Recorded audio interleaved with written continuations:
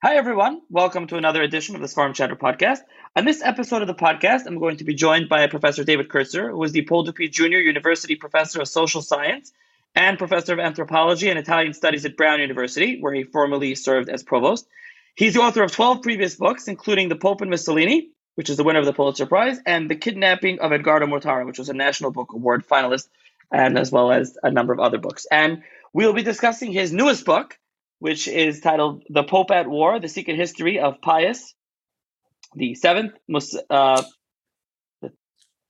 10th. What am I? 12. The 12th. Yeah, I'm like reading my Roman numerals. I'm not going to say XII, Mussolini and Hitler. So thank you, Professor Kertzer, for joining me. Happy to be with you.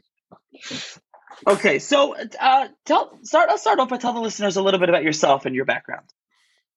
I'm actually a social anthropologist by training, but one always interested in history. And my main interest has been the relationship of politics and religion, and looked at Italy over the 19th and 20th century. And of course, if you're interested in politics and religion in Italy, you're interested in the Vatican and its relationship to the Italian state. So I've looked at a series of issues. That Mortara book you mentioned was about back in the days of the Papal States and mid-19th century, when this Jewish boy was taken on orders of the Inquisition on the grounds he'd been secretly baptized by the Christian servant girl. But more recently, I've been looking at the 20th century, and you mentioned the other book, The Pope and Mussolini, which looked at the Pope who was Pope in the 20s and 30s. So he was Pope when Mussolini came to power. And that book tells about the relationship of the Vatican to the Italian fascist regime. So this new book is kind of a follow-up to that one. It looks at his successor, Pius XII, who became Pope just when the World War II was about to break out. So just generally speaking, though, as the follow-up, so how did you, like I said, most of your books relate to Italy. I mean, how did this something that you became interested in? Well, there are probably many determinants. Of course, having worked on Jewish-related topics in Italian history after I got involved 25 years ago, I think I published the book on the Edgardo Mortara story, which had to do with the relation of the Jews in Italy to the Papal States, to the popes. When really in the 1998, I guess it was, the Vatican came out with its statement about the Holocaust, which the Pope at the time, John Paul II, wrote kind of the preface to. The statement was called "We Remember," but it really should have been called, I think, "We Do Not Remember," because it denied any relationship between the kind of demonization of the Jews that could have led to the Holocaust and the demonization of the Jews that the Christian churches had been involved with for centuries. And so that really, since I was familiar with Vatican archives already from this other research and knew something about this, it somewhat grated on me. So I initially wrote a book actually called The Popes Against the Jews, which was about the role of the Vatican in the rise of modern anti-Semitism, which we usually date to the 1880s. And so it was following that when they subsequently opened the archives for the 20s and 30s, this was 2006, I then began that work on the relationship of the Vatican and the fascist regime. And this is when Vatican City became established as a sovereign entity.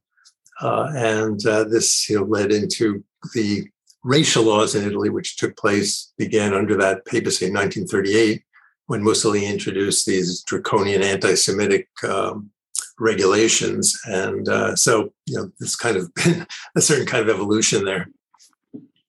Okay, so this book, I'll just say right at the beginning, I mean, I read the whole thing. I really enjoyed it. Enjoyed, is a funny word, like in quotes. But it basically goes through from the beginning of the war, before the war, through World War II, and it gives you like a history of World War II, of course, and about Pius XII.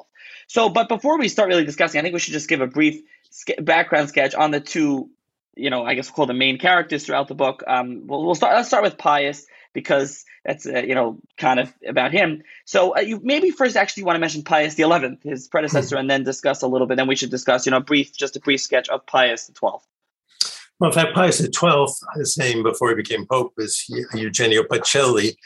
And as cardinal in the 1930s, he was actually the number 2 to his predecessor. So his predecessor was Pius XI.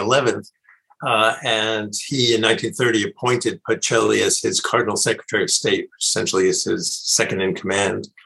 So the two were quite close in that respect. but they were very different personalities. Pius XI was someone who could lose his temper, would bang his fist on the table if he got angry at a ambassador from a foreign country whose country was doing things he didn't like. And he became especially upset with Mussolini, with whom he had basically made a deal giving Vatican support to Italian fascism. But when Mussolini increasingly became enamored of Hitler and began to move toward an alliance, Pius XI was very upset because he saw Hitler as a pagan and as an enemy of the Catholic Church, and he began to speak out against their alliance. So that when he died in February of 1939, it came as a great relief to Mussolini and to Hitler. And they both saw an opportunity, particularly Hitler, to have a different relationship with his successor, Pius XII. So Pius XII was a Roman and came from a kind of elite Catholic background. His father and grandfather had both been close to the popes of the time. His father was a Vatican lawyer. And he, of course, was educated in the seminary. He never became a pastoral priest. He didn't have a parish or become bishop of a diocese. Instead, he immediately entered as a young priest the Vatican Diplomatic Corps, the Secretary of State. And in 1917, he was born in 1876. So in 1917, he was appointed a nuncio to Germany. And he spent 12 years, and this would be important and informative for him as well in understanding his view as Pope and in the war. From 1917 to 1929, he was a papal nuncio, which basically ambassador to Germany. And then he got called back at the end of 29 to become a cardinal and become Secretary of State to Pius XI. Yes, you mentioned papal nuncio. So for those not familiar, so how many positions are those? How many of those positions are there? Oh, gee, I don't know the exact number. They're probably something like 30 or so. In the nuncios were with countries that had diplomatic relations with the Holy See, with the Vatican. And at that time, for example, the U.S. did not have diplomatic relations. And so they had a position called the apostolic delegate. Apostolic refers to papal and delegate. So there was a diplomat for the Vatican in Washington in the war years, for example, but he didn't have the status, the ambassadorial status that a nuncio would have.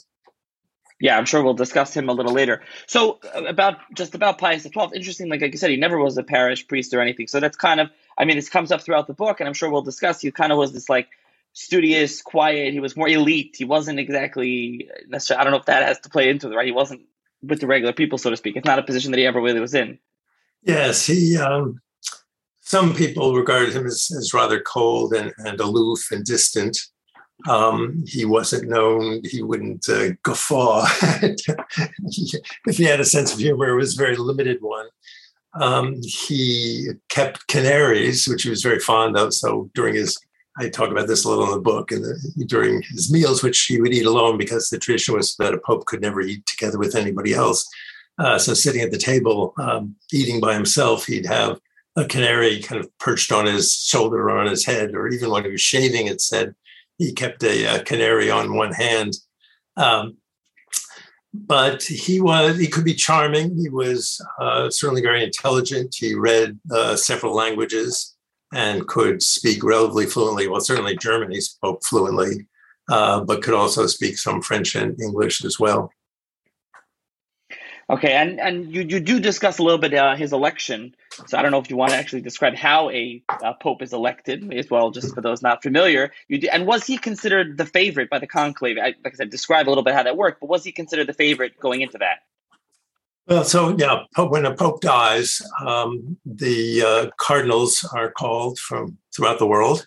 In this case, and for many decades, centuries, really, the Italians had a majority of cardinals. And of course, there were cardinals from other countries as well. They would come and enter into conclave, which a 2/3 vote would be required to elect the successor to the new pope. So in the time following the death in February of Pius XI, as the cardinals were gathering in Rome, various of the foreign ambassadors to the Holy See were lobbying among other things, with their own cardinals. So say the German ambassador to the Holy See lobbying the German cardinals, the French ambassador to the Holy See, lobbying the French cardinals, and the Italian ambassador to the Holy See, lobbying with the Italian cardinals, who are majority. What we know from their reports back to their governments, that both the Mussolini's ambassador and Hitler's ambassador were heavily lobbying the cardinals to elect Pacelli to become the next pope. Okay, so that's something, and we'll discuss his relationship with Hitler. You already mentioned how he differed from his predecessor, but before that, I mentioned we will discuss another person, is Mussolini, Benito Mussolini, and fascism. For those not familiar, those may be familiar, but for listeners not as familiar with him, just perhaps give a brief, background sketch of him. Well, Mussolini came from a very different background from the Pope. He came from a kind of central northern Italian background that was actually heavily leftist and anarchic even. Came from a quite poor family, and he was initially a left-wing socialist. In fact, he rose quite high in the Socialist Party. He was for a while the head of the Socialist National newspaper. And he was one of the leaders of what was regarded as the leftist faction of the Socialist Party. But when he came out in favor of Italy joining World War I, which the Socialist Party majority opposed, he was kicked out of the Socialist Party and out of his position as editor of the Socialist newspaper, and was in World War I as in the army, the Italian army, for a little while. And it was at this time he made the transition and began to found the fascist movement, this extreme right-wing movement. And they organized initially in 1919, became a party pretty much the following year, began to elect members to parliament. And then 1922, he was appointed prime minister after various kind of violent activities in which the king felt basically intimidated that there was going to be greater violence unless he appointed Mussolini prime minister. So he becomes prime minister. Now, as a left-wing socialist, of course, he was anti-clerical and would, in fact, ridicule the church and the popes and the priests and so on. But he made a strategic decision that if he was going to be successful as a politician, he was going to be able to come to power and stay in power, he needed the support of the Catholic Church. And so he basically decided to make a deal where he would swing his support, the support of the fascist government, to the church if the Pope would ensure church support for the fascist regime, for his regime. And this is what happened. And one of the outcomes of this was 1929, the so-called Lateran Accords. And this is what established Vatican City as a sovereign entity, which it had not been previously, and which also ended the separation of church and state in Italy. Gave a large payment to the Catholic Church and basically gave a kind of privileged position to the Catholic clergy and the Catholic Church. Now, also, one other thing is that you mentioned the king, Victor Emmanuel, which there was a monarchy as well as a prime minister. So how did that form of government in Italy function until after World War II, until the end of the book? Right. So Italy was founded as a kingdom by the Savoyard kingdom. And so it was, in this sense, it was unlike the German situation. And this would actually have a big impact on subsequent events because there was an authority other than Mussolini in Italy, in a way that there wasn't an authority, official authority with powers other than Hitler in Germany at this time, at the time of World War II. So the king had the power to appoint the prime minister. The king basically had been in the pocket of Mussolini, but Mussolini had to go throughout the years of his dictatorship twice a week, hand in hand, sort of, to the royal residence because the king had to sign all acts for them to become legal. So the king retained all those powers, and eventually, after the Allied landing in 1943, it would be the king who would depose Mussolini.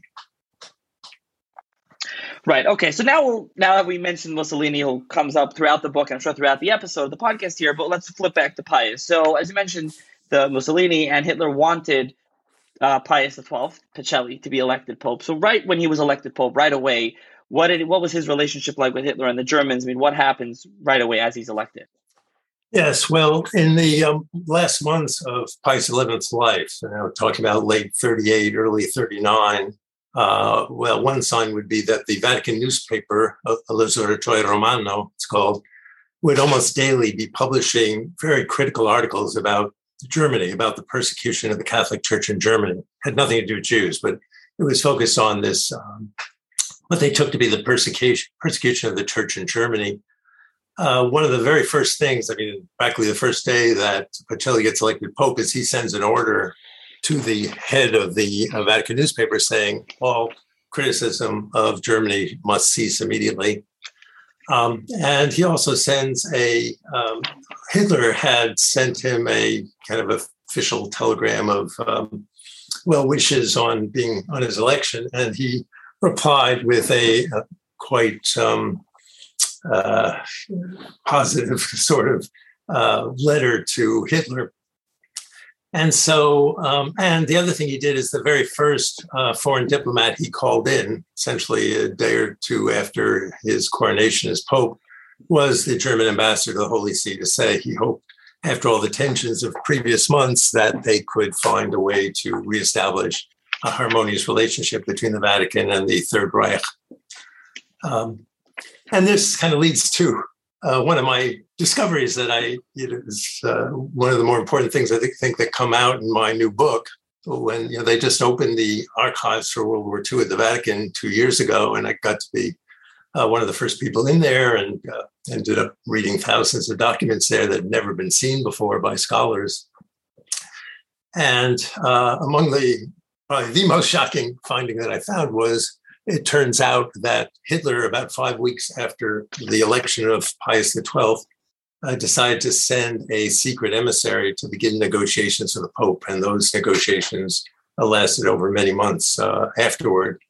The other thing that's kind of amazing about this discovery that we made in the archive is that the Pope apparently kept a German prelate in an adjoining room in a position to basically record the conversation, which was in German, between him and Hitler's envoy. And so what I discovered in those newly opened archives were the actual, more or less, transcripts of their conversations. Yeah, those archives and your discoveries in there are fascinating, and throughout the book, those are important new things that we didn't know until now.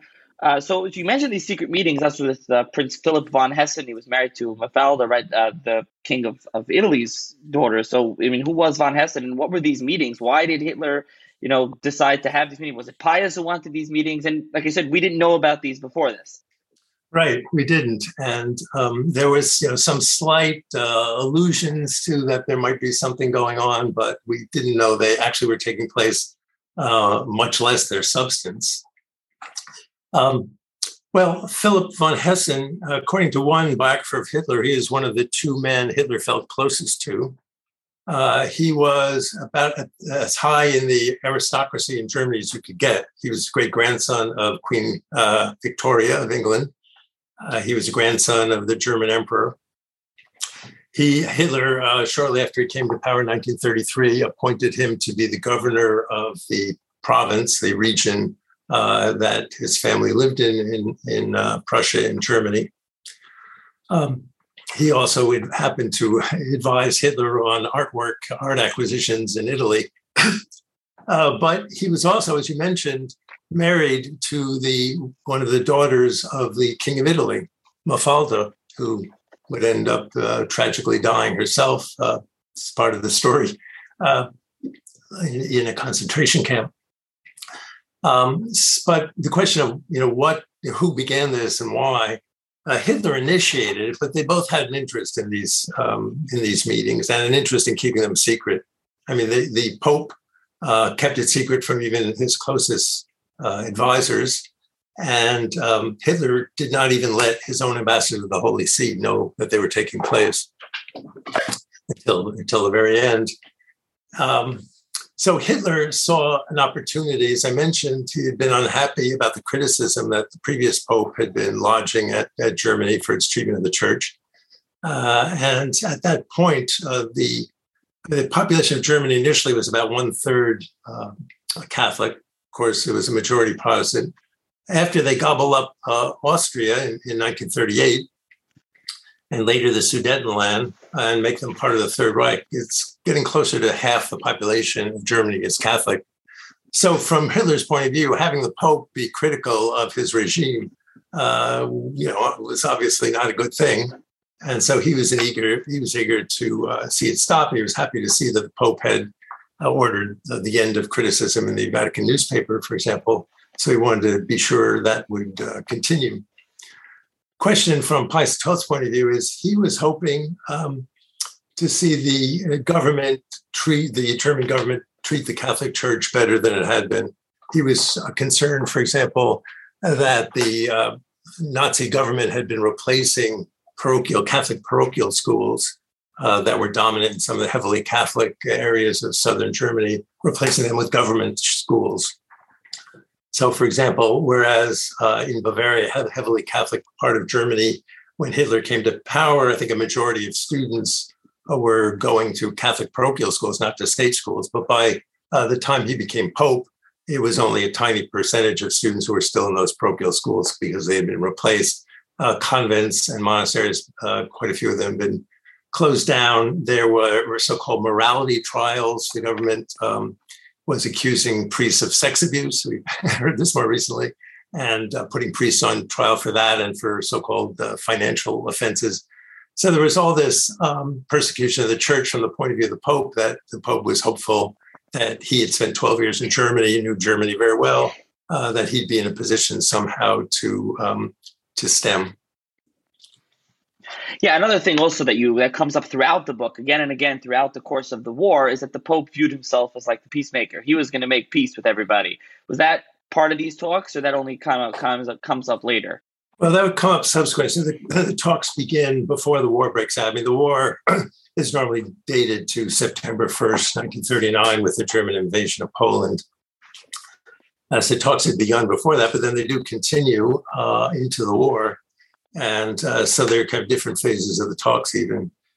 But the Pope had this ambition that he would be a peacemaker, that he could, and this is part of the rationale for not criticizing the Germans or the Nazis, that he said it would interfere with his ability to be the kind of mediator between the two sides, eventually the Allies and the Axis.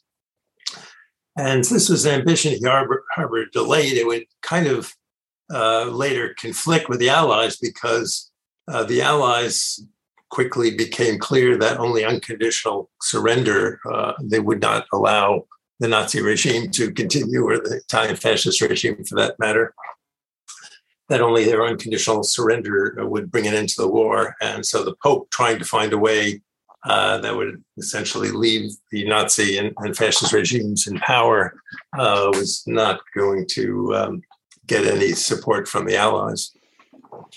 Yeah, and so as you mentioned, that's part of what his inaction, as we'll talk about now, the invasion of Poland in a minute. But one other thing kind of also is that, I think you mentioned this as well, is that maybe this has to do with his personality that you discussed before, is that was he somewhat intimidated by Mussolini and Hitler? Did that also lead to his inaction and just staying quiet and trying to tell the newspaper not to, controlling the papers and that kind of thing?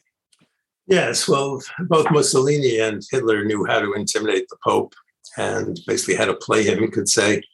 So, for example, when the Germans have their westward invasion, so now we're in the spring of 1940, and they the Germans invade France, invade Belgium, Netherlands, Luxembourg, France. The Pope initially writes a telegram to the sovereigns, the kings and so on, of the Belgian, Netherlands, and Luxembourg. He doesn't say anything about Nazis or German invasion directly, but he expresses sympathy for their plight. And these are published in the Vatican newspaper, albeit they're published in French, not in Italian, in the Italian newspaper. But Mussolini and the fascists are enraged by this, didn't expect it out of the Pope. And many of the vendors in Italy of the Vatican newspaper get assaulted or get their papers seized from them and burned. Some of the readers are similarly assaulted. And the Pope kind of learns his lesson and decides he didn't want a repetition of anything like that. So he'd be even more careful in the future, even though there he named the Nazis, named the Germans, named the aggressor. But now he would even be more careful on what he said. Yeah, and this is to pull back, as you said, it's 1940, to pull back to 39 when they invade Poland. I mean, he says nothing. And Poland is a Catholic country, extremely Catholic country. And so, like you mentioned, his reasoning was the Catholics in Germany and in Austria. But I mean, it's kind of a funny reasoning. Is that really, like, how legitimate is that to you? Or that was just an excuse? I mean, he doesn't say anything, right, when they invade Poland. And as you mentioned, even later on, when they invade Belgium and Netherlands, he hardly says anything either. Yes, well, in fact, when we talk about the silence of the Pope during the Holocaust or during World War II, of course, we identify with the Jews and is not speaking out against the attempt to exterminate the Jews of Europe. But in fact, the controversy over the silence of the Pope began really the day after the war began in Poland and didn't initially have anything to do with Jews. It had to do with Polish Catholics, not only because Poland, as you said, is overwhelmingly, only about 10% of the Polish population, it's over 3 million, were Jews, but still, the great majority were Roman Catholic. But not only that, not only was a primarily Roman Catholic country being invaded, but the Germans saw the Catholic clergy, especially in Western Poland, which was an area they were planning to annex to the Third Reich. They saw them as kind of local fonts of resistance to, of Polish nationalism, and therefore resistance being taken over by the Germans. And so they arrested hundreds of them and sent them to concentration camps where quite a lot died. So it's in this context that the Catholic clergy in Poland, as well as for example, the Polish ambassador to the Holy See, is begging the Pope to denounce what's going on. And the Pope refuses to do so. So this is even before the questions of the silence of the Holocaust comes up. Yeah, and with the Holocaust, of course, with the Jews, he says nothing. And as you talk about throughout the book, he has reports. There are reports coming in from priests. The church knows what's going on. And I don't know if we mentioned this before, but you mentioned this earlier in the book, I believe, right? Pius XI was going to say something about the racial laws in Italy against the Jews. And Pius XII says, forget it. He's not going to say anything and antagonize Mussolini or Hitler. And he just, for the Jews, forget about it. He's not going to do anything. Yes. So he, throughout the war years, the Pope will, the word Jew will never issue from his lips. And his defenders, and there's, a fairly large segment in the Catholic Church, particularly the right wing of the Catholic Church, that sees him as a great heroic figure and are trying to make him a saint.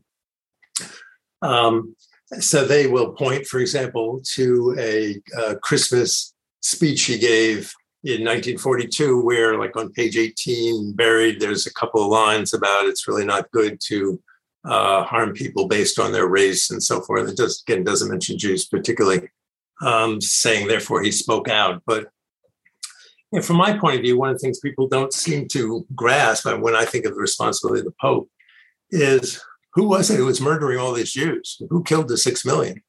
There weren't people who thought they were pagans. There were people who thought they were Christians. And of those, a good proportion, and whether it's half or not, I don't know, but certainly a huge proportion, were people who thought they were good Roman Catholics. And when they went back home, would go to their regular church mass and so on. So the Pope's failure to, and not just that, but how did they justify killing a 2-year-old Jewish child? I've got to think that what they heard about the evil of Jews, growing up from their parish priests had to have played a role. So when we think about what responsibility the Pope might have had to speak out about this, that's certainly on my mind. Yeah, and as you discussed throughout the book, as just mentioned there, he was kind of this, I don't know what the word is, a dense writer. He kind of got carried away. And, on page 18 of his speech, probably who knows how long it took him to get there, and he says some lines. He doesn't mention Jews. In his defense about not harming the Catholics, I mean, he could have said something. Like I said, he was the Pope. He decided to say nothing throughout the war,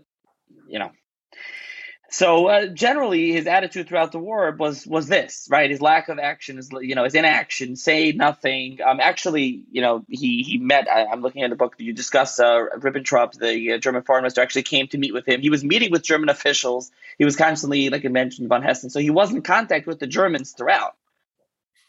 Yes, I mean, he actually, for one thing, he also was regularly meeting, receiving an audience German soldiers who were increasingly occupying Italy, and he took great pleasure in being able to speak with them in their native language. Very proud of his mastery of German language. So again, it's not that he was happy about this. I mean, he certainly wasn't happy that Jews were being slaughtered or that Polish priests were being sent to concentration camps. But aside from being a very cautious man, he was also worried that if he criticized, well, first of all, he was worried that in the first years of the war that Hitler was going to win the war, which most people thought was going to happen. I mean, if you think of especially what happened in the spring of 1940, you had what was supposed to be the impregnable Maginot Line that France had erected to prevent German invasion. And the Germans just walked right through it, essentially, and in a matter of weeks, marched through Belgium, the Netherlands, and France. And they're making similar progress in North Africa and then in the Balkans and so on. And their initial assault on the Soviet Union. So there was good reason to fear that the Germans were going to win the war. And the Pope and those around him certainly had this idea. And therefore, from his point of view, the question is, how do I protect the church in a Europe under Nazi, with their pals, the fascists, control?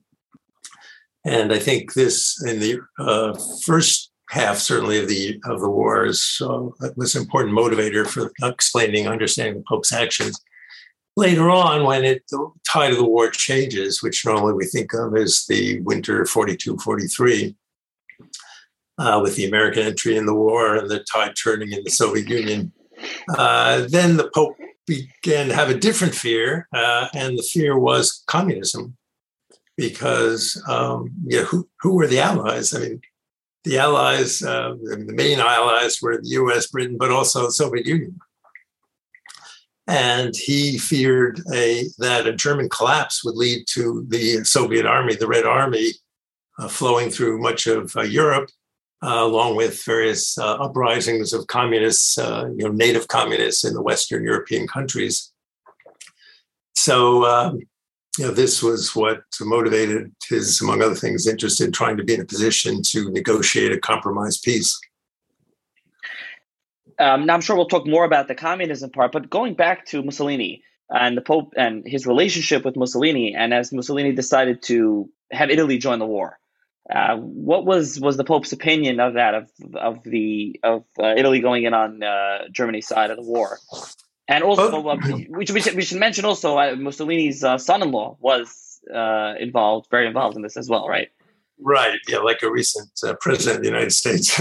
We had the leader here having a son-in-law who was his kind of go-to guy. His name was Galeazzo Ciano, and in 1936 he appointed him essentially as his heir apparent as foreign secretary or minister of foreign affairs. The Pope certainly did not want Italy to go to war, and did what he could to work behind the scenes to encourage Mussolini and his government, partly through the son-in-law, to discourage Mussolini from entering the war. But that said, when the announcement was made June 10th, 1940, by Mussolini that he declares war on France and Great Britain, and joining the side of his German partner, the Pope remained silent. Not just that, but the Pope is also, as Bishop of Rome, the head of the Italian episcopate, the Italian church. Other countries like Poland have a primate, cardinal primate, who's in charge of the church, the episcopate of that country. But in Italy, it's the Pope.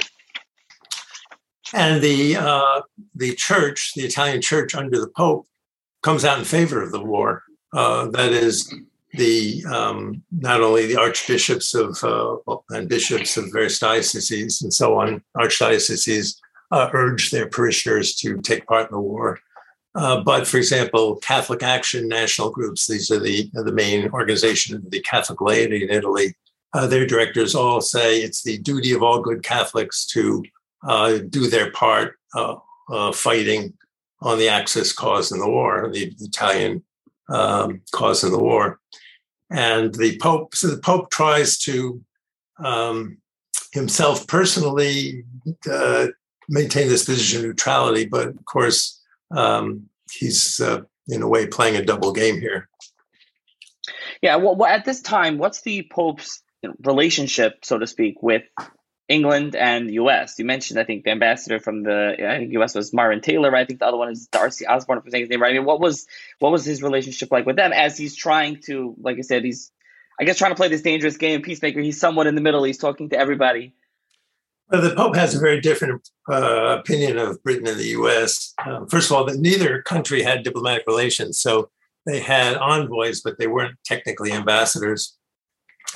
But first of all, from the church's point of view at the time, Britain was this somewhat hostile Protestant country prejudiced against Catholics. I mean, partly this has to do with the Irish situation. Whereas the U.S., well, for one thing, beginning early in the 20th century, the Vatican came to depend primarily on American Catholic funding for the Vatican. So, one reason, even if the Pope had wanted to somehow come out in favor of Hitler and Mussolini, which he didn't in the war, that would have prevented him was it would have dried up all the funding for the Vatican. So the Pope treasured his relationship as he saw it with the American President Roosevelt, a relationship he didn't have with Churchill. When he was Secretary of State in 1936, he had spent a couple months visiting the United States and had actually met with FDR, with Roosevelt. And Roosevelt ended up sending because they didn't have diplomatic relations, what he termed his personal envoy, the man you mentioned, Myron Taylor, to represent him, go back and forth occasionally to Rome from New York. So this was the situation that the Pope did treasure his relationship with Roosevelt in particular, but also eager to maintain strong relations with the U.S. because of the Catholic Church there. Okay, so obviously, jump ahead a little bit, but the book, I don't know if I mentioned, it's like, it's about over 600 pages. So it's a large book, and you go through, like I said in the beginning, the history of the war, and there's a lot of other characters. We didn't even mention Mussolini's lover, Clara Petacci, right, where you have a lot of her notes and letters that you went through. There's a lot more that I'm just skipping around. But, when the Allies now attack Italy, they bomb, I think, Genoa first, and they end up, coming in.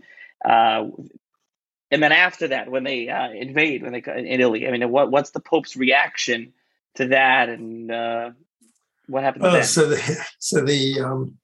Well, first of all, when the Allies start bombing Italy, the Pope is concerned that they don't bomb Rome. The bombing begins quite early in the war, first by the British, then only later when the Americans join, the Americans become part of the bombing in Italy as well. So in the archives that have recently been opened for World War II at the Vatican, there are hundreds and hundreds of documents that have to do with the Pope's attempts to get the Allies to agree not to bomb Rome. But the Allies' position is, well, wait a second, Rome is the capital of one of the major Axis powers and its command center. How can you ask us not to bomb it? Aside from the fact you never protested when the Germans and fascists bombed London, for example. But from the beginning, the Allies said, well, of course, we would never bomb Vatican City, and we would try to do everything possible to avoid bombing anything else having to do with the church in Rome. But Roosevelt especially, because he was worried about Catholic support for him in various elections, 1940, 1944. And so he was, in fact, rather reluctant about bombing Rome. Of course, they weren't going to bomb Vatican City. There'd be no reason to. But so the first time Rome is bombed is fairly well into the war. It'll be in middle of July 1943. And at this point, the Allies have landed in Sicily, and the Germans are sending troops through Rome to get them north to south. A lot of them are coming by train, as are their munitions. And Rome is a major point for those trains to pass through. And so the Allies bomb in July, mid-July 43, bomb those parts of Rome that are associated with military targets. Actually, before we continue with July and 43, I want to jump back to something that you mentioned in here in mid-March 1943 in chapter 27. It's very interesting, of Angelo Roncalli, if I'm not butchering his name, who later become John the 23rd, right? And he actually Roncalli. Yeah, and he at that point was trying to get Jews out of Slovakia, right, and get them to what's in Palestine, to Israel. And just what was that about? And then the Vatican kind of responded nothing to that.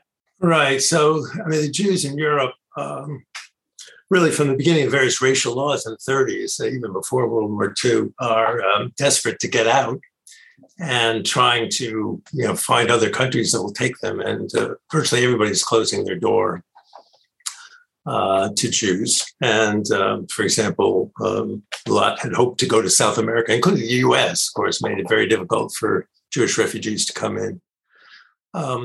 So Palestine, so both for the obvious kind of Zionist reasons, but just also as a place that would take Jews in, where they couldn't go elsewhere, became an important potential destination for those escaping the Holocaust. But insofar as they wanted to get Vatican or church assistance in their efforts, they ran into the problem that the position of the Vatican had been opposed to having more Jews in Palestine because they were worried about the creation of a Jewish state, which they opposed, and basically would have opposed for a long time thereafter, would only recognize Israel quite late. So when people like Roncalli was the papal envoy in Istanbul, but also representing to some extent the being a kind of touchstone for the central parts of Europe as well. He became involved in efforts to try to facilitate migration of Jewish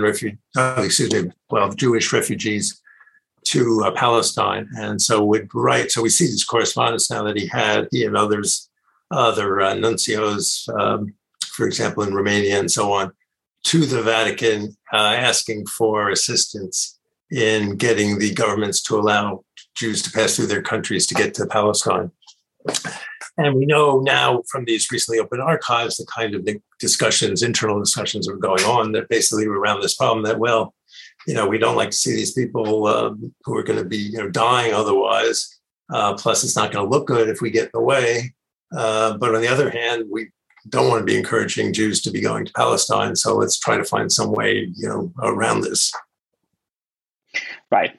Just another sad part of the church's, inaction over here. So back to Italy. So the war is kind of going poorly. The Italian army was a bit of a joke. And so, at that point, you mentioned it earlier with the king and Mussolini gets overthrown and arrested. And then subsequently, after that, the Germans end up coming in, and the Allies are coming up, and the Germans are coming from the south, and it ends up being kind of just two competing governments. Maybe we could give a bit of that background, and then we can discuss, really what happens to the Jews of Italy, unfortunately. Well, so the Allies landed initially in Sicily in July, for early part of July of 43, and moved quite quickly through Sicily. The main opposition are not the larger number of Italian forces that don't seem that eager to fight them, but the German soldiers who are in Sicily. It's clear that the Allies are now, the tide of the war has changed. The Allies have taken North Africa from the Axis powers, for example, in the previous months. So it's in this context that the king and the Italian military basically turns on Mussolini, and the king deposes Mussolini on July 25th. So shortly after the Allied landing. And but now the new government that's formed, new Italian government, is in a difficult situation because basically they want to get out of the war. But they have basically hundreds of thousands of their own soldiers fighting alongside the Germans in different parts of Europe, in the Soviet Union, in the Balkans. They're worried about, plus there are a lot of German soldiers in Italy itself. So they're kind of practicing various delaying tactics, but the Allies are insistent that they've got to announce their unconditional surrender, which basically they do on September 8th. So about 45 days after the overthrow of Mussolini. And essentially the next day, the Germans flood their troops south through the peninsula, take over the greater part of the Italian peninsula, except for the extreme south. And that includes Rome. So for 9 months, the next 9 months from September till the Allies will liberate Rome in early June of the following year, 44, the Germans control Rome. And this is another aspect to understand the Pope's behavior and why he's not striking out against the Germans, that he wants to maintain amicable relations with the German military command in Rome to protect Vatican City. Yeah, that's a big part of it. But the Germans then begin to round up Rome's Jews, Italy's Jews, and ship them off to concentration camps. Unfortunately, they literally, annihilated Rome's Jewish population, and the Vatican stays silent, more or less, to talk about that. Although the Pope does seem to care a little bit about those that were baptized or mixed marriages, or the kids were, whatever the case may be, those kind of things. There, they do try to speak up a little bit, but for regular Jews, they don't seem to care, for lack of a better term. Yeah, I mean, this, when you look at the archives, the period actually beginning before the war with the racial laws, the so-called racial laws, the anti-Semitic laws in Italy, beginning in the fall of 1938, those laws, which were really draconian, they kicked all Jewish children out of schools, all Jewish teachers, professors are fired, all Jewish civil servants are fired, Jews are fired from the professions, they're from banks and insurance companies and so on. So the Jews are starving, they can't work, and they're being vilified as enemies of good, healthy Christian Italian society. And they justify these laws by saying they're just doing what the popes had long done when the popes for centuries had ruled Rome, which they had up till 1870, in fact. So it wasn't all that long, much longer before, where Jews had been isolated, had been kept separate from Christians and so on. So at this time, so even beginning before the war, what the appeals that the Vatican heeded were those from converted Jews, baptized Jews, because of course, from a church point of view, a Jew who is baptized should be treated not as a Jew, but as a Catholic. But from the fascist point of view, they had various kinds of ideas about what constituted a Jew. And in many cases, these baptized Jews were treated as if they were Jews. So now with the German occupation, one thing that I found striking is, you alluded to this, that October 16th, 1943, there's a famous roundup. 350 SS are sent to Rome with lists of the Jews of Rome. And they go door to door to the Jewish homes and try to capture all the Jews of Rome. They don't succeed because many go into hiding and so on. But they initially that day, October 16th, 1943, seize 1,260 Jews. They keep them in a holding area, a military college that's actually just outside Vatican City. So literally a stone's throw from the Vatican. And they keep them there for 2 days, during which they kind of go over their papers. What papers they go over? Well, it's largely to see whether they've been baptized. Because although the Germans, of course, famously are supposed to not care about religion, but think of race, the Jews' race, it doesn't matter if you convert. It wasn't true, at least in Italy, because in Italy, the Germans, the Nazis wanted to maintain good relations with the Vatican. And so, in fact, about 250 of those people who'd been seized were let go. So that 2 days later, when the Jews were put on the train, which went directly to Auschwitz, where most of them were murdered the first day they arrived, sent directly to the gas chambers. they did 250 people who had been able to show that basically their baptismal credentials were let go. So today, when you hear people use the figures about all the Jews who were saved by the Vatican, it turns out, if you ask who you're talking about, a lot of these cases, in fact, are of this sort.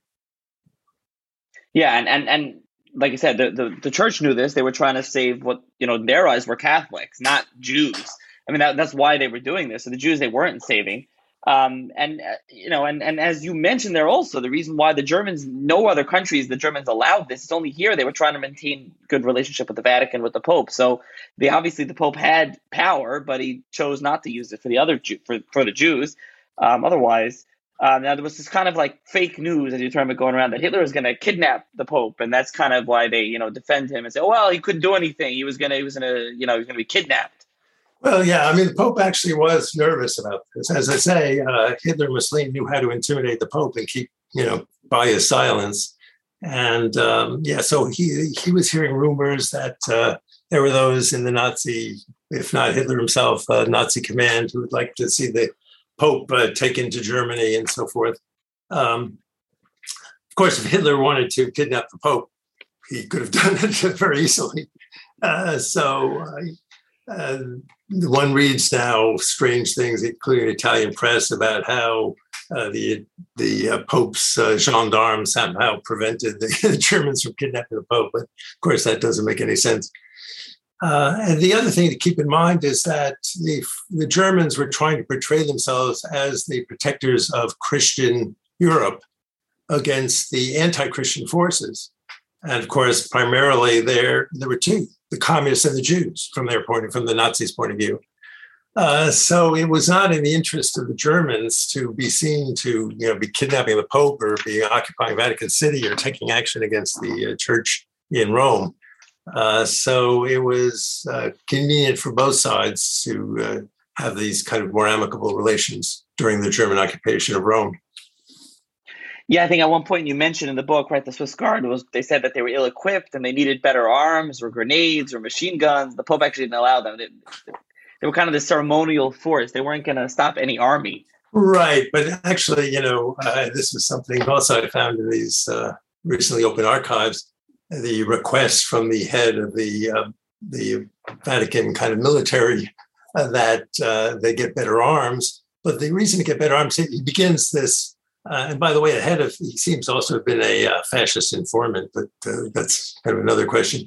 But he begins by saying, if it's an army, namely, let's say the Germans who are attacking Vatican City, it doesn't matter what arms we have, forget it. But what we're worried about is what happens if the Germans abandon Rome and there's an uprising, a communist uprising. They were fearful of this because the communists were seen as the main opponents of fascists and then the Nazis in Rome. And what if the communists then, come to take over the Vatican? That's who we want to be able to defend against. Yeah. So at this time, the Allies are, you discuss this at length in the book, that the Allies are pushing north towards Rome and they're constantly bombing the city, and Pius is obviously keeps asking them not to bomb it, but the Germans were there, the Italians were there in the city. They're trying not to bomb Vatican City. The Pope goes to the bombing sites, and I want to discuss that a little bit before up until the Allies actually end up in Rome. Right. So the Pope pays. There are two in the summer of '43, the two initial bombings of Rome, which do lead to quite a few deaths of civilians. They're both aimed at these military targets, at the railroad yards and also the airfields that are used by the German military. But the Pope goes, for example, the afternoon of the first day of the bombing in July, and then again the second bombing in August, he goes to the area some hours after the Allied planes leave, and to kind of look at the devastation. In one case, a major basilica has been heavily damaged, and he goes there to look. There are hundreds or thousands of people in the streets who are sort of desperate, see the Pope as their one source of comfort there. This is the thing in Italy. They're kind of only, other than Mussolini, there's only one kind of authority, and that's the church, and it's represented, of course, by the Pope. So they're kind of stirring scenes there of the Pope blessing the people who are going down on their knees amidst the rubble and ruin, and then he would get back in his car and return to the Vatican. Yeah, there was actually another where he discussed the partisan killing some of the Germans, and then there was the reprisals. The Germans took Carlos out of the city and just murdered them and dumped them into caves. The Pope knew about this, found out about this only afterwards. Yeah, well, now we're in the spring of 44, still during the German occupation. The partisans, there was, of course, a part of the Italian partisan movement, and they planted a bomb in such a manner in Rome that when a phalanx of German troops were marching by, they exploded it, and it killed 35 of them. Hitler was irate, and he vowed that 10 Italian civilians should be murdered for every dead German soldier, and that it should be done within 24 hours. So the German officials in Rome are kind of rushing to figure out how to get 360 people to murder within 24 hours. And they basically take people who are in the jails already. A lot of them are kind of partisans in there for sort of political reasons, but then there's also a large number in there because they were Jews who've been rounded up just because they were Jews. So whereas the others tended to be sort of adult men, the Jews were whole families. And so both the oldest and the youngest of the victims would be like 80-year-old and 14-year-old would be Jews, Roman Jews. I forget, something like 75. So 300, I think it was 365 people are murdered. Something like 65, 75 were Roman Jews. The next day, the Vatican newspaper has an article saying nothing about the murder of the 365, but castigating essentially the partisans for murdering the German troops, saying that we call on everybody to respect the law and order and not to do anything that could just provoke further violence. And this is at the same time, of course, as the Allies are dropping leaflets on Rome, calling on the people to rise up against the German occupiers. And now the book, I don't want to downplay this like in the episode. Just, obviously, people, if anyone is interested to read the book, and I'll put a link in the show notes to purchase the book. But there's a lot of talk of, when we haven't talked about Mussolini for a while. It was discussed Mussolini and Clara and Ciano and what happens to them. At this point, Mussolini eventually is freed. He's in the north, and Ciano is killed. We should talk about what happens with Mussolini and Clara. What ends up happening with all of them. Well, okay, the bit of a long story, but just to telescope it. So Mussolini is overthrown July 25th. Actually, there had been a meeting the previous night of the Grand Council of Fascism, which Ciano, his son-in-law, was part of, and which they essentially majority voted no confidence in his military leadership. This helped give the king the next day the excuse to depose Mussolini and replace him. The Mussolini is initially arrested. He's placed in a couple of islands, then on a kind of mountain place to keep him away. They're afraid the Germans are going to try to free him, which of course they did. So shortly after the Germans fled down, following September 8th, 1943, fled through Italy to seize Rome. They get to the place where Mussolini is being held and free him, and then they bring him north and establish him in a new puppet government known as the Republic of Salo. It's a Republican government because now the king is on the other side, of course. And they will rule over a sort of declining part of Italy, shrinking as the Allies move north.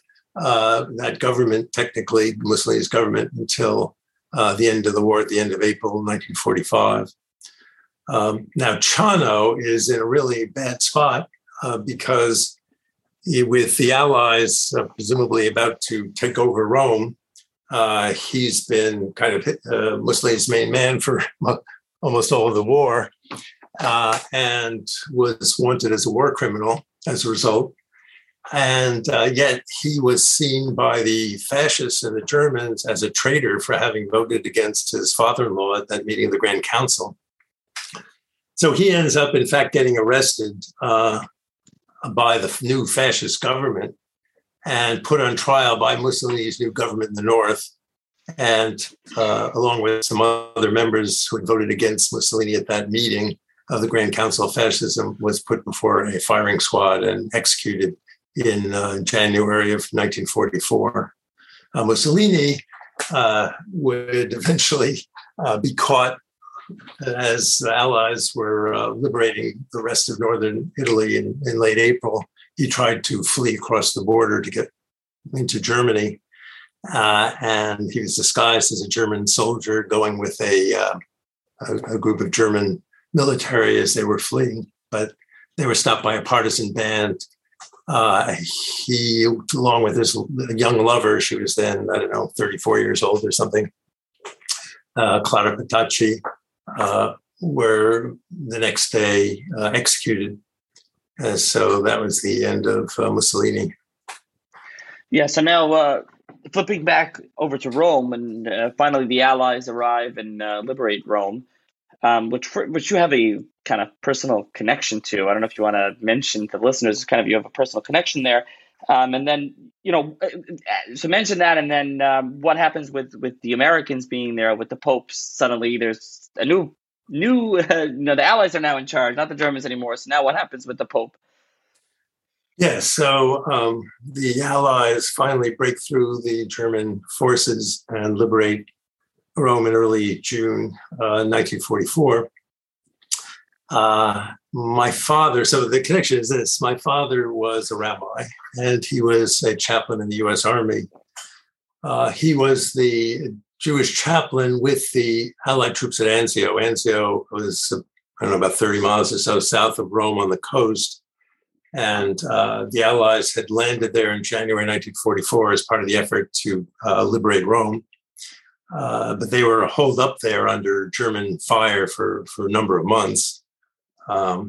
And so I grew up kind of hearing stories about his experience, among other things, conducting services in wine cellars, and of course, visiting the Jewish troops in the hospital, the field hospital, and presiding over Jewish funerals at the adjacent cemetery to the war fields there. But he was also with that army which liberated Rome. So I think it was a Sunday that Rome was liberated. He was there, and a few days later, on Erev Shabbat, on Friday evening, they opened the Grand Temple, the major synagogue in Rome, and my father, together with the chief rabbi of Rome, conducted the first service in a liberated synagogue in formerly German-occupied Europe. So I grew up with various stories about all this, and so it's. I think I end the book saying something about returning to this all these years later to this same scene. In terms of the Pope and the Allied forces, the Pope was relieved because he had been worried that the Germans would leave and the Allies wouldn't initially get there, and that communists would be some kind of uprising. But that didn't happen. And so the transition, plus the Germans, interestingly and tellingly, did nothing to destroy anything in Rome. I mean, they could have, blown up all sorts of stuff, including the Vatican, of course, and churches, but they didn't. They left pretty much everything intact as part of their kind of PR effort to show themselves as the great defenders of Christendom and of the Vatican. But the Pope was relieved. He would meet with the various generals and others clamoring for audiences with Pope. But the war wasn't over. For one thing, just in terms of Italy, the Germans would still occupy much of Italy for another year till so this is early June 1944, when the Allies arrived in Rome, but they wouldn't get to Milan, for example, until April of the following year. It's almost a year later. The interesting thing, the telling thing, I don't know, is that what you have to say on this is that so the Allies are in Rome now. The Germans are not there. It's not the fascist government, and he still doesn't say anything, right? He knows what's going on to the Jews in Europe. The Pope at this point doesn't say anything still, right? Yeah, I mean, it's not just the Jews in Europe. I mean, the fascist government in Italy, which is still controlling the northern part of Italy, has a policy of now they've ordered the arrest of all Jews and having them sent to the concentration camps. And Italy had many concentration camps, this I think generally isn't well known. And it was from those concentration camps that they were being deported to their death, largely at Auschwitz. So yeah, this was still going on after Rome was liberated, and unfortunately would go on for the better part of a year. Yeah, and again, but there's still inaction, silence on the Pope's part. Yes, so the Pope does not speak out against this, and the one thing that you should realize is that the Jews who were rounded up for deportation, we think about the SS on October 16th, but it's been estimated that about half of all the Jews, about 6,000 or 7,000, would meet their death in concentration camps and death camps, but that at least half of them were actually rounded up not by just Germans, but Italians. So often Italian authorities would go together with the Germans to locate the Jews. And how were the Germans, who very few of them spoke Italian even, going to find Jews? It was only through the help of local Italians. So the Italians were very much implicated. This is something that I think Italians would like to forget as well, in the Holocaust, in there. Yeah, and as you mentioned, the Pope was very busy with communism throughout. He was very worried about communism. This is a theme throughout, and he also wanted to be the peacemaker. That's the end of the war over here. He tried to think about brokering some sort of peace with not a peace, but to allow Germany way out. And as you mentioned this much earlier in our discussion, how the Allies said no way, only unconditional surrender. It's not happening. Well, and also as we get to these latter stages of the war, when they asked the Pope to be involved in Italy's decision to leave the Axis cause. We know this from the newly available evidence in the Vatican archives. One of the reasons he gives for not wanting to get involved is he's afraid that following a German defeat, the German Catholics will blame him as having played some role in their defeat. And so he doesn't want to do anything that could lead them to take that view. Yeah, and then this silence has kind of come up, right? I think you already mentioned, but you can mention a little more how the Pope went on to live another 58, right, or so, and then but there was kind of this push to make him into a saint. I think has it been shut down by Francis now at this point? I mean, what ended up happening? There was an outcry, of course, because as we discussed here. Yes, well, no, it hasn't been shut down. So there's an effort to make him a saint, which has been going on now for quite a while. Pius, you have to realize, and Francis is in this funny position with respect to all this, because from the Francis' main antagonist within the church is the right wing of the church, of course. And for the right wing of the church, Pius XII is a great hero because he's the last Pope before the Second Vatican Council, which from the conservatives in the church is where the church went wrong. Not least, of course, in renouncing their centuries-long view of demonizing Jews. So, but I think and so I was kind of disappointed that when my book came out in June in the US, but came out just a couple of weeks earlier at the end of May in Italy. And following the Italian publication, both the Vatican daily newspaper and the daily newspaper of the church hierarchy of Italy had full-page articles denouncing my book and kind of trotting out the usual playbook of apologetics and just not willing to confront this history. So unfortunately, there's still great resistance to confronting this history. Now, should say there are many in the church who do want to confront it and are urging So it's not a matter of Catholics versus Jews, I don't think. And the Roman Catholic Church in some other countries, like Germany most recently, have produced statements assuming responsibility and asking forgiveness. But neither the Vatican nor the Italian Church has done that. Yeah, so interestingly, the sources used, like you said, a big bulk of those sources were from these newly opened archives. So they allowed you in. I mean, what are these sources? Even though this book came out, like I said, negative portrayal of Pope, they did allow you in. What's the background on that in those archives? Right. So I'm often asked why, after some of my previous books, which haven't all been well received in certain Vatican circles, why they let you in anymore. I mean, I have to compliment the Vatican on this, that they have taken the position that any bona fide scholars, I mean, they don't allow journalists in or others, but if you're a bona fide scholar, you have access. And so, I think they're to be complimented on that. That said, the Vatican, just as there are differences among Catholics generally, even in the Vatican, they're very different perspectives. So I'll talk to some archivists of the Vatican archives who are very sympathetic to work I'm doing, and we talk about the documents and see them in very similar ways.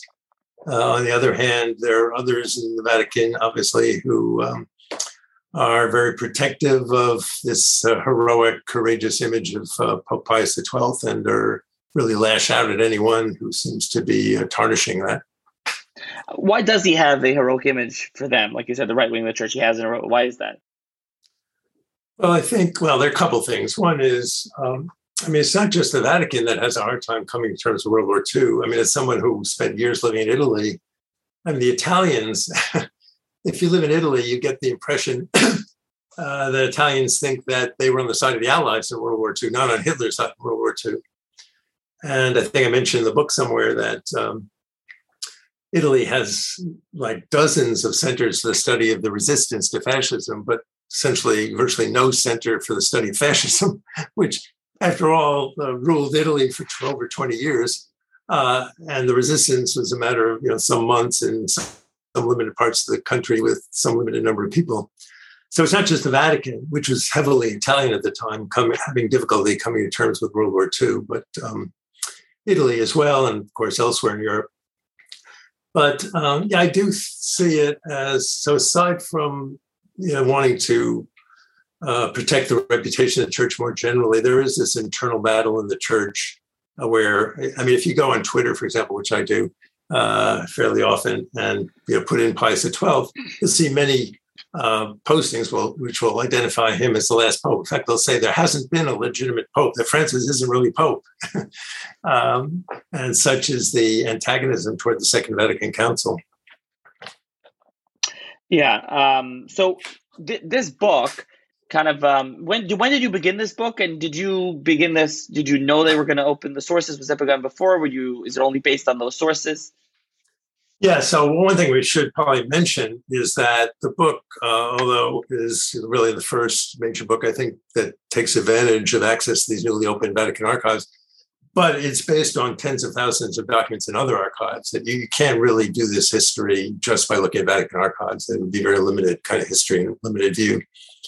For one thing, you realize that a variety of other important countries like Italy, Germany, France, US, Britain, they all had emissaries, ambassadors, or other envoys to the Vatican who were in the Vatican every day during World War II, sending reports back to their governments about their discussions either with the Pope or the people right around the Pope.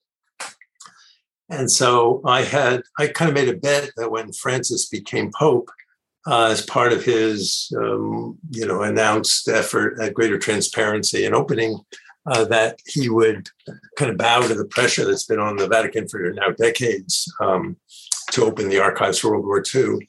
And so, having done this earlier book on his predecessor, Pius XI, in the 20s and 30s, I began working in the Italian archives, the fascist archives, the German, the Nazi archives, the American, French, British archives. So I already had tens of thousands of pages of documents digitized from those archives when they opened the Vatican archives. That was, for me, was kind of the last piece in the puzzle.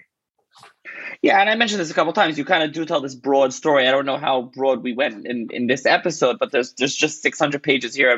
there's a large cast of characters, many that we haven't even mentioned, where you kind of, it wasn't just, it's mainly about the Pope. It's not only about him. I mean, what would be from these archives, being that you said it's the first major book to use these archives, these sources, what would be what was the kind of the biggest, revelation, I guess? What was the most interesting discovery to you? Well, let me mention two. One, I won't mention in detail because we already discussed it. And that is the discovery about the secret negotiations that Hitler enters into with the Pope very shortly after he ascends to papacy. I mean, this is kind of amazing, particularly that there were these basically transcripts of their discussions. But just to mention one other, I'll give another example. So October 16th, the 1,000 Jews are rounded up, sent to their death from Rome. Now, in about 6 weeks later, the end of November, the Mussolini's puppet government announces its new policy, that new order that all Jews in Italy should be arrested and sent to concentration camps, all their property seized. In the wake of this, 2 weeks later, one of the Pope's main emissaries dealing with Jewish questions, a Jesuit, prepares a memo for him, which only comes fully to light with the opening of these archives, which I discovered, in which he basically argues that the Pope needs to do more to speak out in some way. Now, he wasn't even advocating that he speak publicly, but simply that he essentially have orally delivered a long, impassioned plea to the German ambassador of the Holy See to stop the roundup of the Jews of Italy. The Pope, or the Secretary of State, sends this to the man that he regarded as his expert on Jewish affairs.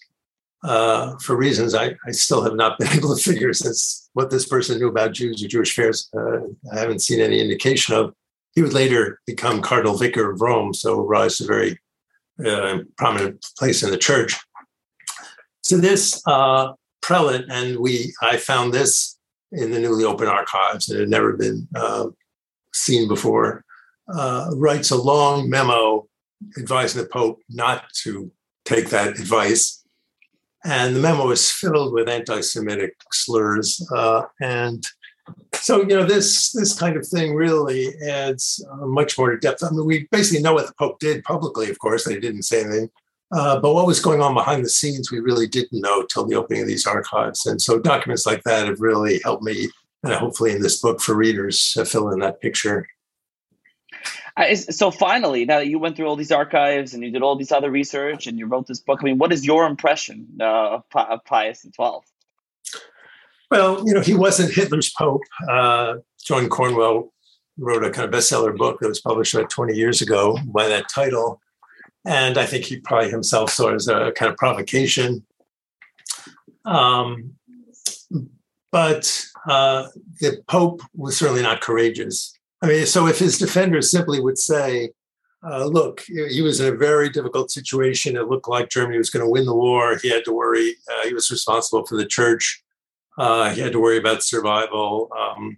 He certainly wasn't happy about what was happening to the Jews, but, that wasn't his job as he saw it.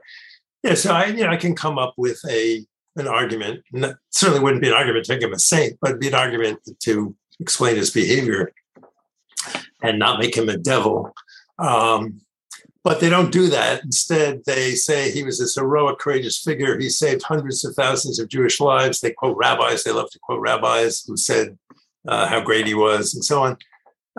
And that's why I think you just need to set the historic record straight. Not least because it raises questions about religious responsibility. I mean, we see this in the U.S. too. I won't get into U.S. politics, but religious leaders who back certain political leaders and who, even when those political leaders, it's clear, have not a religious bone in their body. So, I mean, I think this is a history that still today has some lessons to teach. Yeah, and it's a really, went through the book. It's a really fascinating story and very readable as well. So I'll put a link in the show's notes to that book. And just finally, are you done with Italy? You have another book on Italy, working in anything now? Yeah, so I'm working on various projects, but a couple of them relate to what we're talking about. One, I'll just mention one, is the Vatican, possibly in part in relation to response to my book and defense, announced in July that they were making available online all the archival records from their so-called Jews file. And these are about 30 or 40,000 pages of documents of what they refer to as Jews who've appealed during and just before World War II to the Pope or to the Vatican for help as they're being persecuted.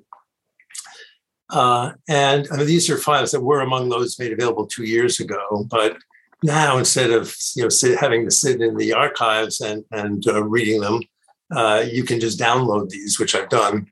And so I'm making my way through reading them all. They're the great majority of them are baptized Jews. But they're interesting. For one thing, I mean, they're very sad to read and knowing what's going to happen to a lot of these people. But they give a kind of first-person story of the Holocaust really as it's going on. And see, because they write these long pleas explaining what they're going through.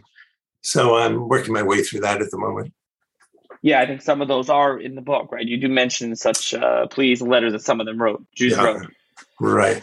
But it's just very rich material. All right. So, obviously, like I said, it's enjoyable in air quotes. Obviously, like any World War II book, it's a, sad and very, terrible story. But, I'll put a link in the show's notes. Anyone would like to purchase the book. And thank you, Professor Kertzer, for joining me. Well, thank you.